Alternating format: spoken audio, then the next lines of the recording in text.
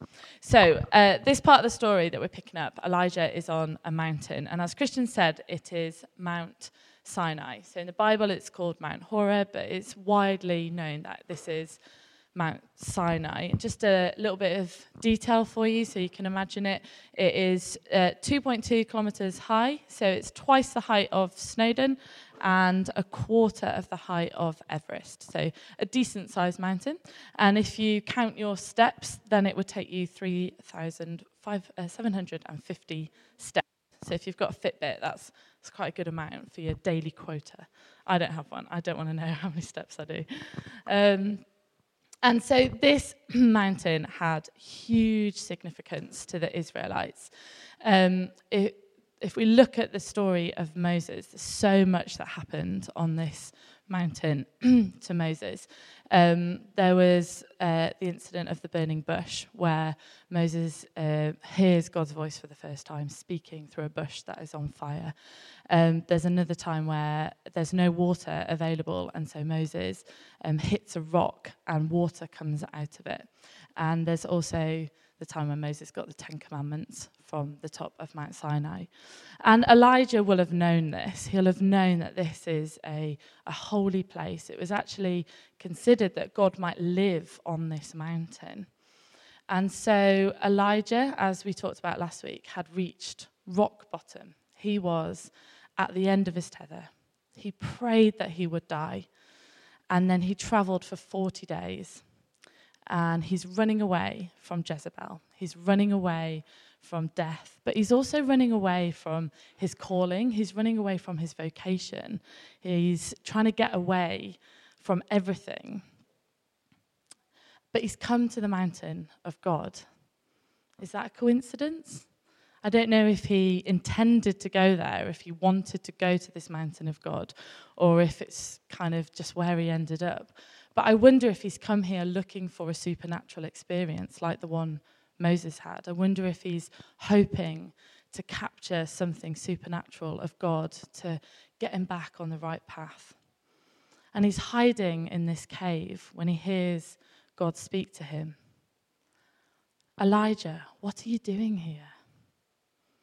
Now, coming from an all-knowing, omnipresent God, this is not a literal question. God knows exactly what he's doing here.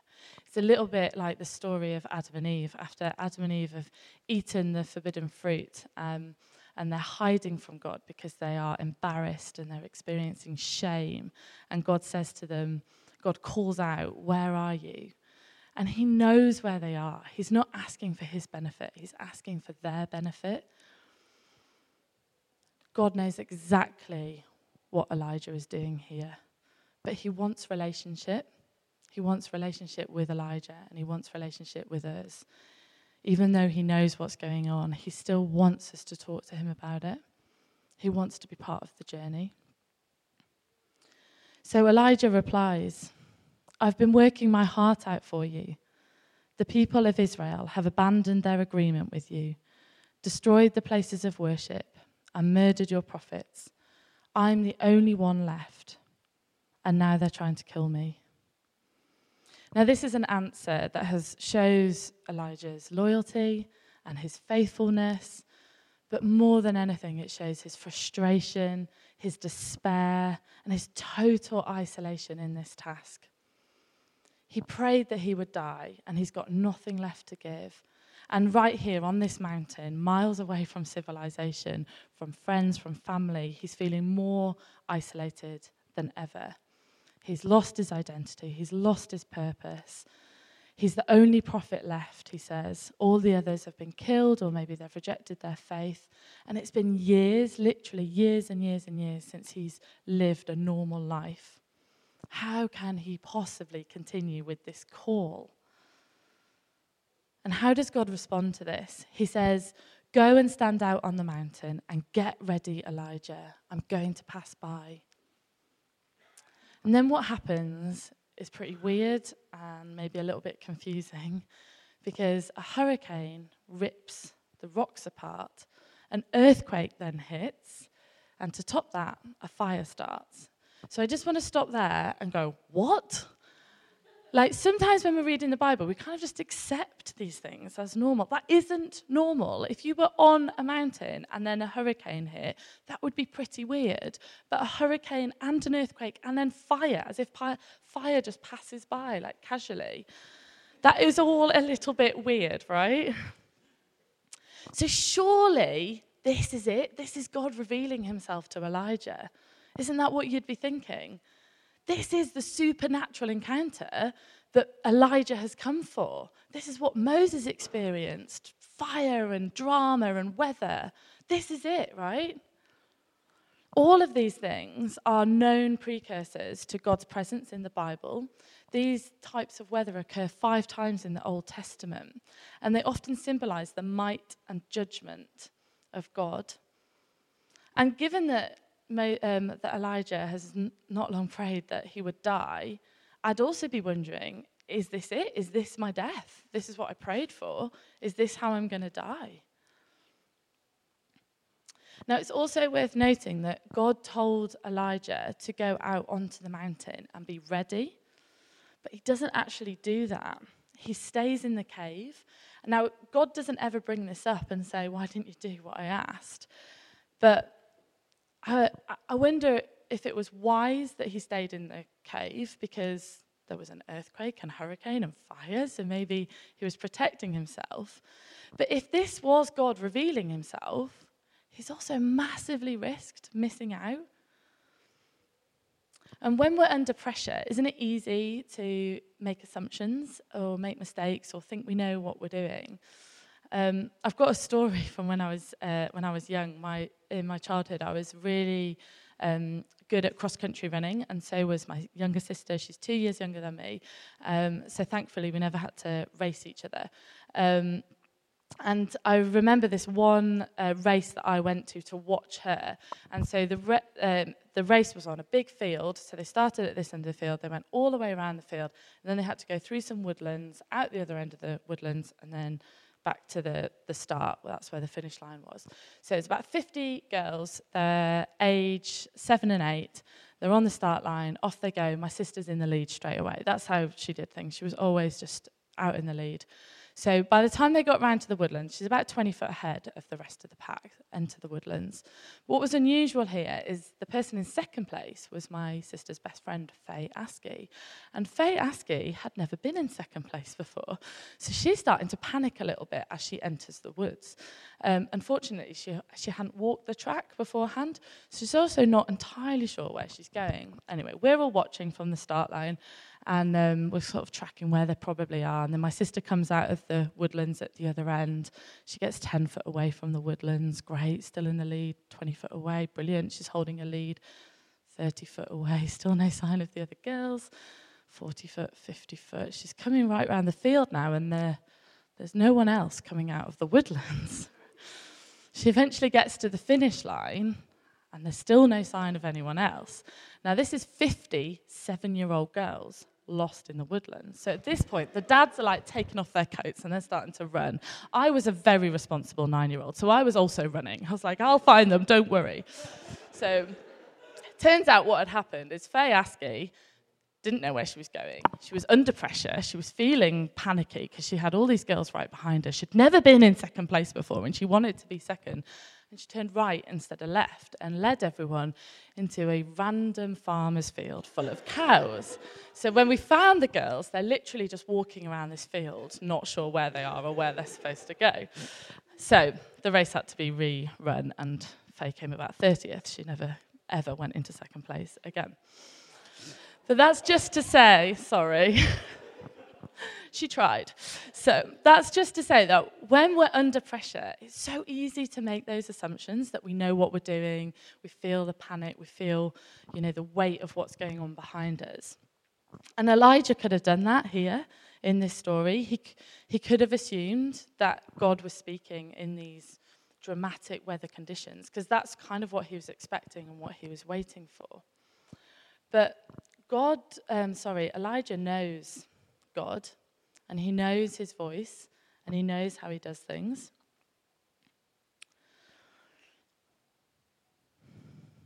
So Elijah emerges knowing that those things weren't God.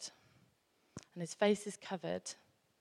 And that's when he hears the quiet whisper, the gentle voice of God. And God asks the same question. So Elijah, now tell me, what are you doing here? Isn't it interesting that God asks the same question? Is he looking for a different answer? Is he hoping now that Elijah will suddenly remember his vocation, dig deep and change his ways? But Elijah gives the exact same answer. I've been working my heart out for you, God, because the people of Israel have abandoned the promise. They've destroyed your places of worship and they've murdered your prophets. I'm the only one left, and now they're trying to kill me.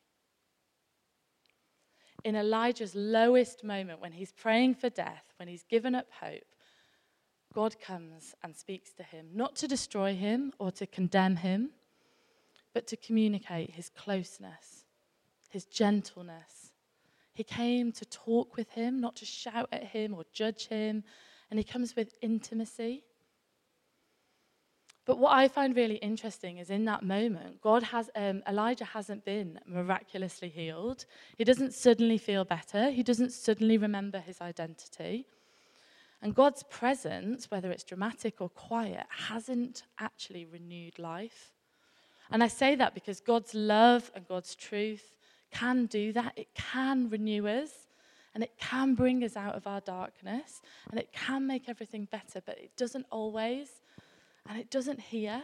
Elijah is saying the same thing even after God has spoken to him. He's still frustrated. He's still isolated. And it's what happens next that's vital. It's really easy to miss this bit out when we're reading this story. It's got some long names in, and it's easy to wash over that bit. God says, go back the way you came, through the desert to Damascus. And when you get there, anoint Hazael, make him king over Aram. Then anoint Jehu, son of Nimshi, make him king over Israel. And finally anoint Elisha, son of Shaphat, from Abel-Meholah, to succeed you as prophet. So God's whole story, God's whole narrative so far has been dramatic. If you look at Noah, who had to build an ark to save a few while everyone else was killed, Moses, who led the entire Israelite people out of Egypt and to freedom. In fact, we were watching The Prince of Egypt the other day with my children, and it got to bedtime, and I was like, we've got to turn it off now, we'll watch the rest tomorrow. And my 7-year-old goes, oh, please, Mum, can we just watch the bit where he goes, let my people go? That's like his favourite bit, because it's the most courageous bit of Moses' story, where he demands that his people are let go. Look at Joshua, who finally, after 40 years of waiting, reaches the promised land. And the walls of Jericho come down just by them walking around, making loads and loads of noise. Look at Jonah, who tried to run away from God's call, but got eaten by a whale and spat out again. Even Elijah's story until now has been dramatic, fed by ravens, looked after by a widow, hunted, and living in exile. And so with all that context behind Elijah, it's really surprising that this encounter isn't dramatic. Obviously it is dramatic, but God isn't in the drama. God can and does speak to us through the big stuff, but this is God revealing himself as an intimate Father, someone who is gentle, kind, someone who doesn't judge us but gets alongside us.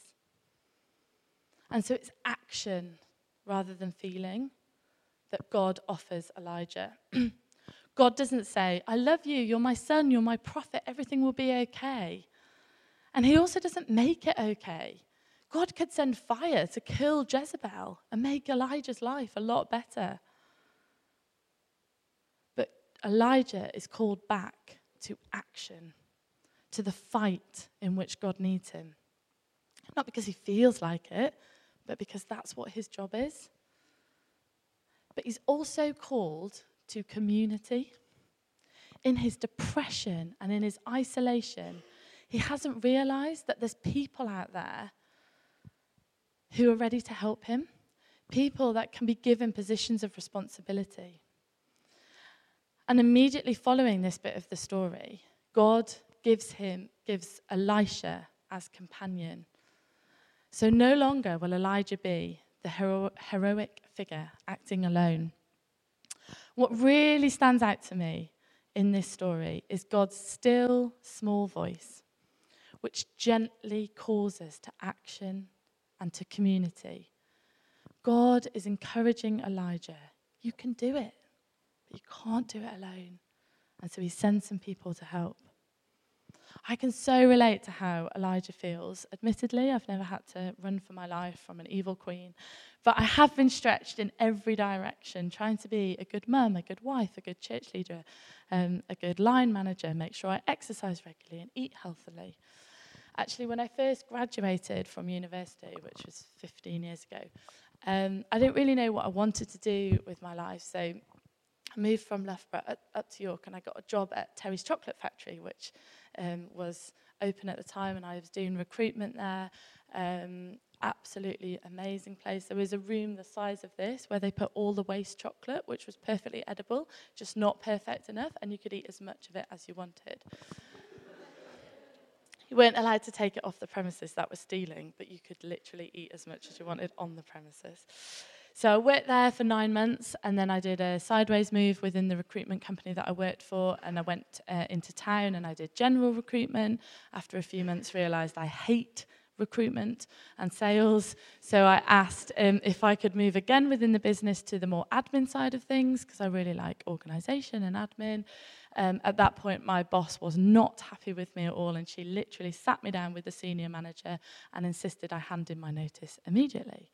So I did. I then did some temp work for a while, and then I got a job doing some customer service at a place out in Clifton Moor. Actually, this is how I had to answer the telephone.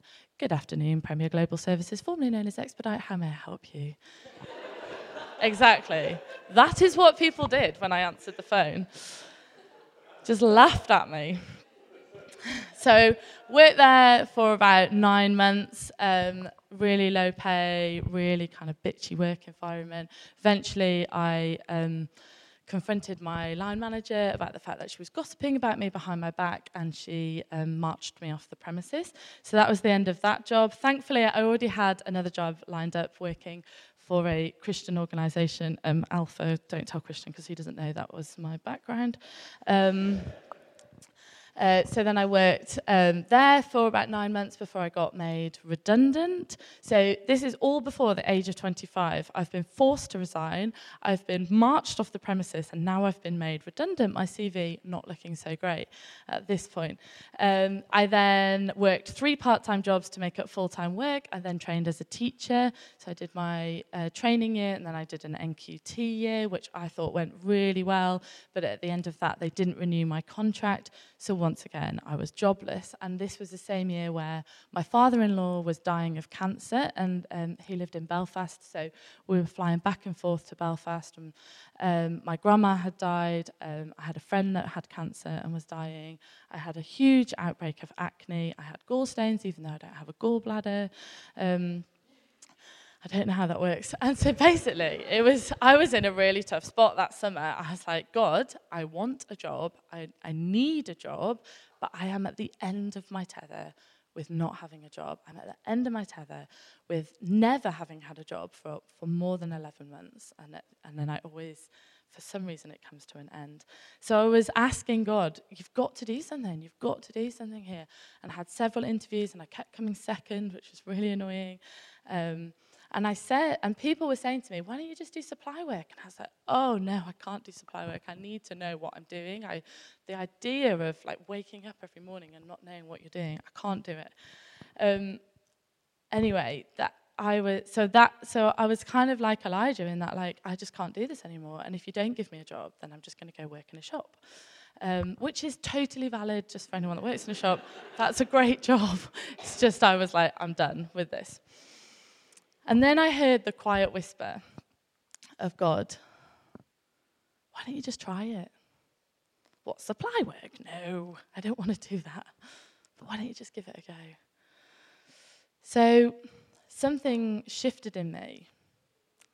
And on the 1st of September, I phoned the head teacher of the school that I trained at, and I said, I'm available for supply work if you want me. And she was like, great, I need you tomorrow, Thursday, Friday, and also every Tuesday for the rest of the year, because I've got someone on maternity leave. And that was the start of the best year I've ever had, genuinely, because I built my supply base really slowly. I actually ended up loving going into loads of different schools and working with loads of different people. But more than anything, it released my time to do more church stuff, get more involved with discipling young people and ministry and praying for people, which is actually what I really, really love. So it was his call to action. Just like Elijah, God said, you can do this, Hannah.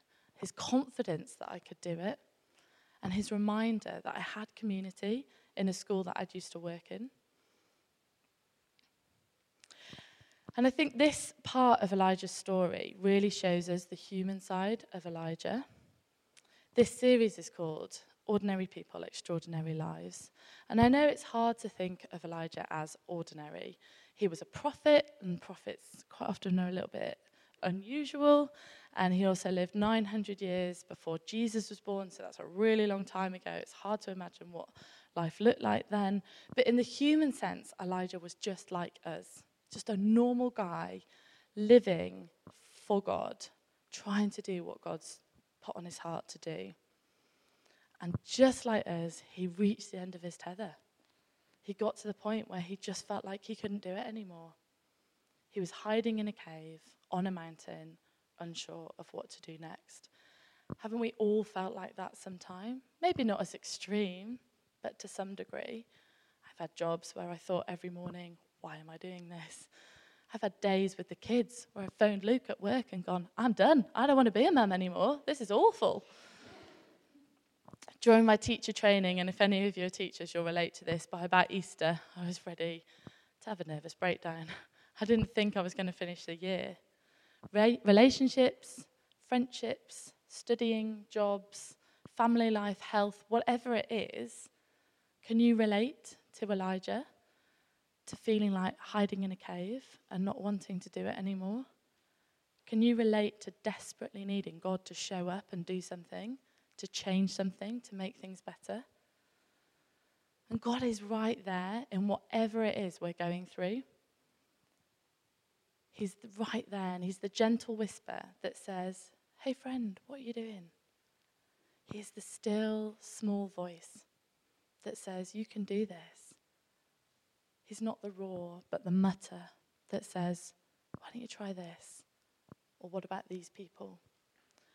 God spoke to Elijah on the mountain, and it changed Elijah's life. And he went on to fulfill his calling to keep pointing Israel to the one true God. And just like in this story, God speaks to us today. God doesn't only speak to prophets. After Jesus came to earth and left, God sent his Holy Spirit so we can all have conversation and we can all hear his voice. And in a little bit, we're going to have just a bit of quiet so that we can try and listen to what he's saying to us now, or we can look back and see where he's spoken to us in the past. But before we do that, I just want to give us some pointers to how we can discern his voice. How do we know if God is speaking in the big dramatic moments or if he's quietly whispering to us? So first of all, just know that God does speak. He longs for a relationship with us. He's our Father, but not the sort of Father that sends you off to boarding school with everything you need in your suitcase and says, see you at Christmas. He's the Father that wants you to phone him and text him and tell you what's going on. He's actually the Father that comes to university with you and moves in with you, and it's really awkward.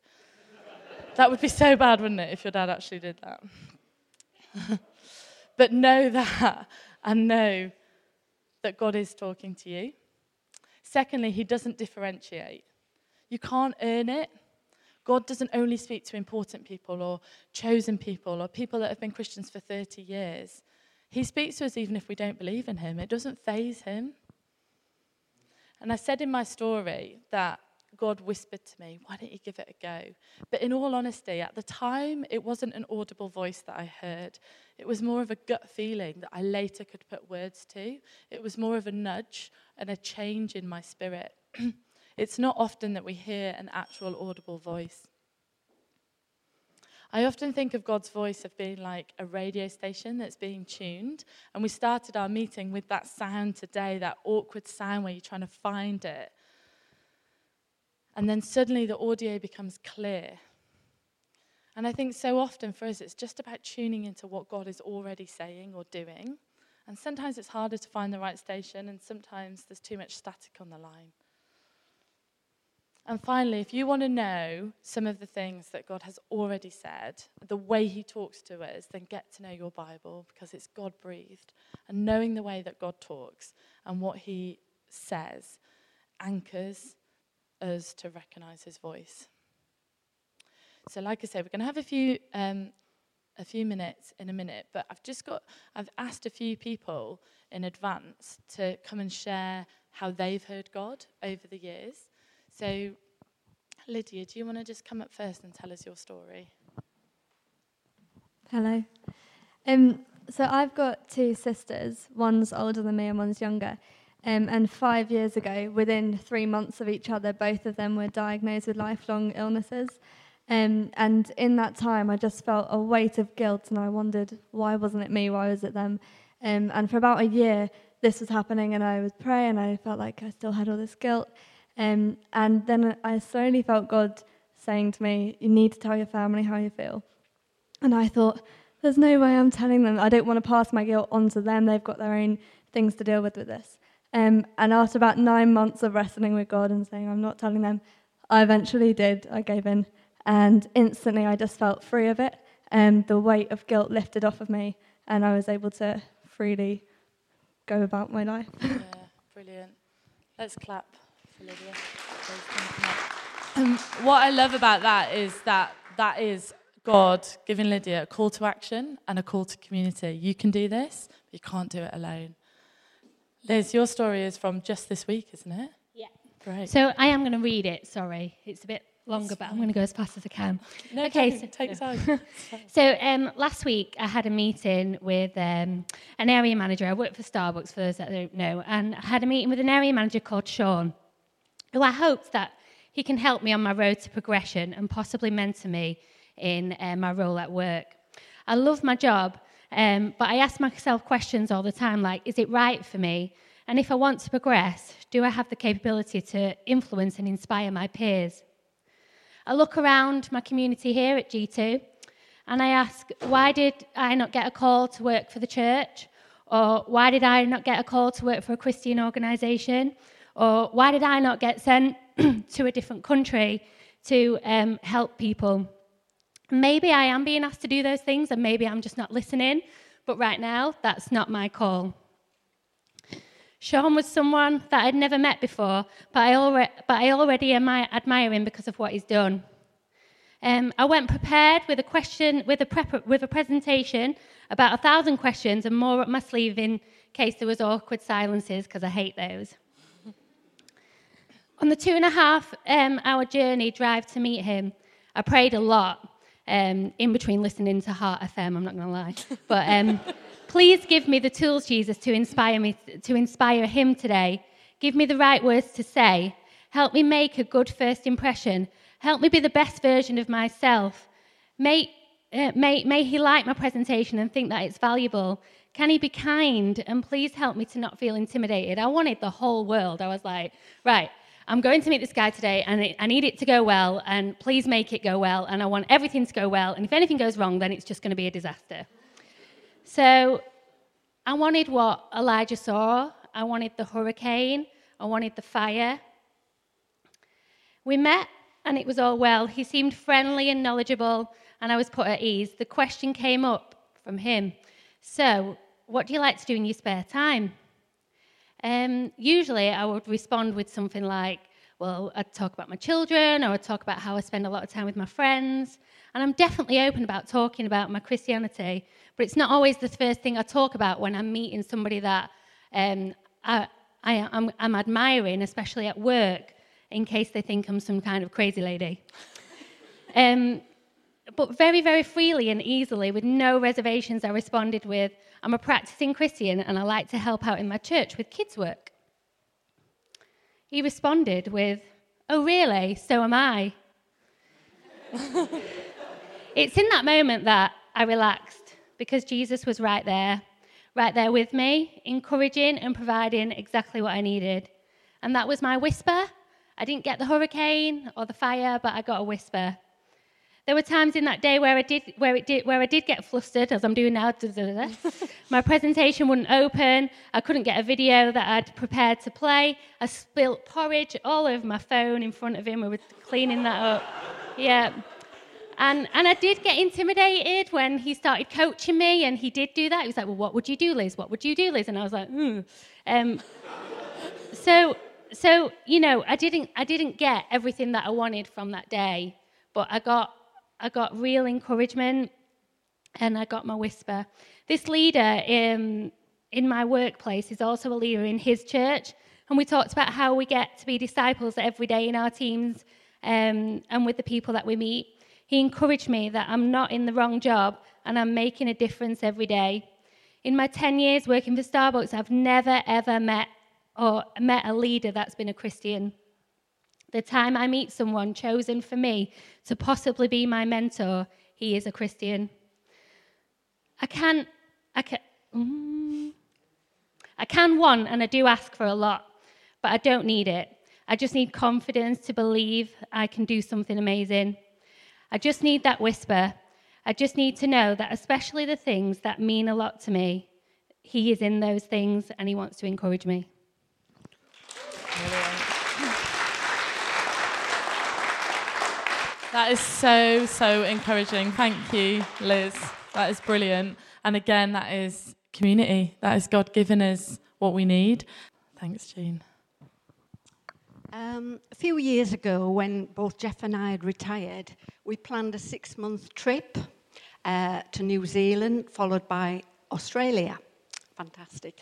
And we hired a camper van, just a small camper van, saw some amazing places, had wonderful walks and hikes. After 3 months, still in New Zealand, I just went over on my ankle and it broke in several places. I knew it was broken straight away. We went to hospital and I had to wait for surgery for it pinning and plating.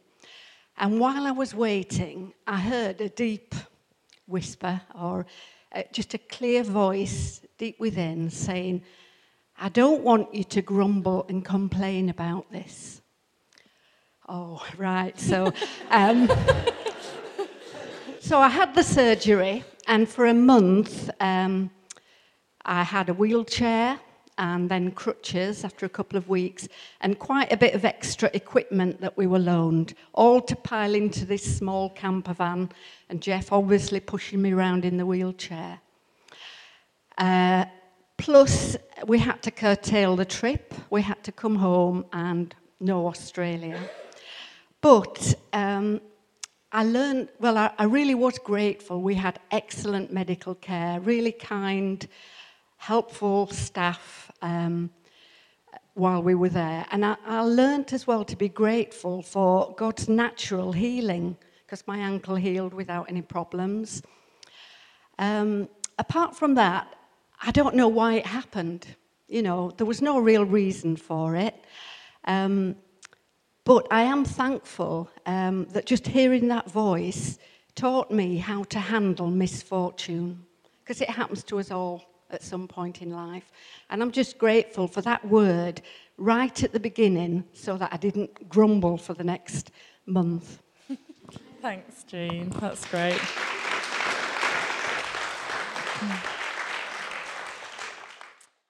Hi. I was reminded of how a few months ago Matt was taken into hospital for emergency surgery. It was all a bit traumatic.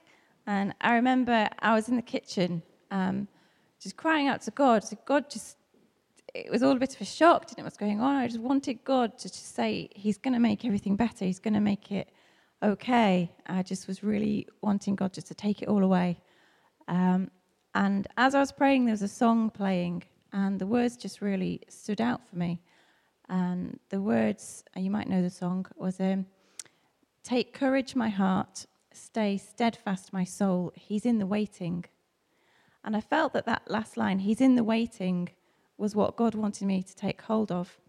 And I didn't know it at the time, but the next few months, Matt would be in terrible pain and unable to do anything. But because I'd heard quite clearly God say, I'm in the waiting, I'm in this, that it really gave me what I needed to trust him. It gave me the courage to persevere. Kind of just knew that God was in this. No matter what happened, I knew that God was in it with us, and ultimately, he's standing at the back now. Thank you.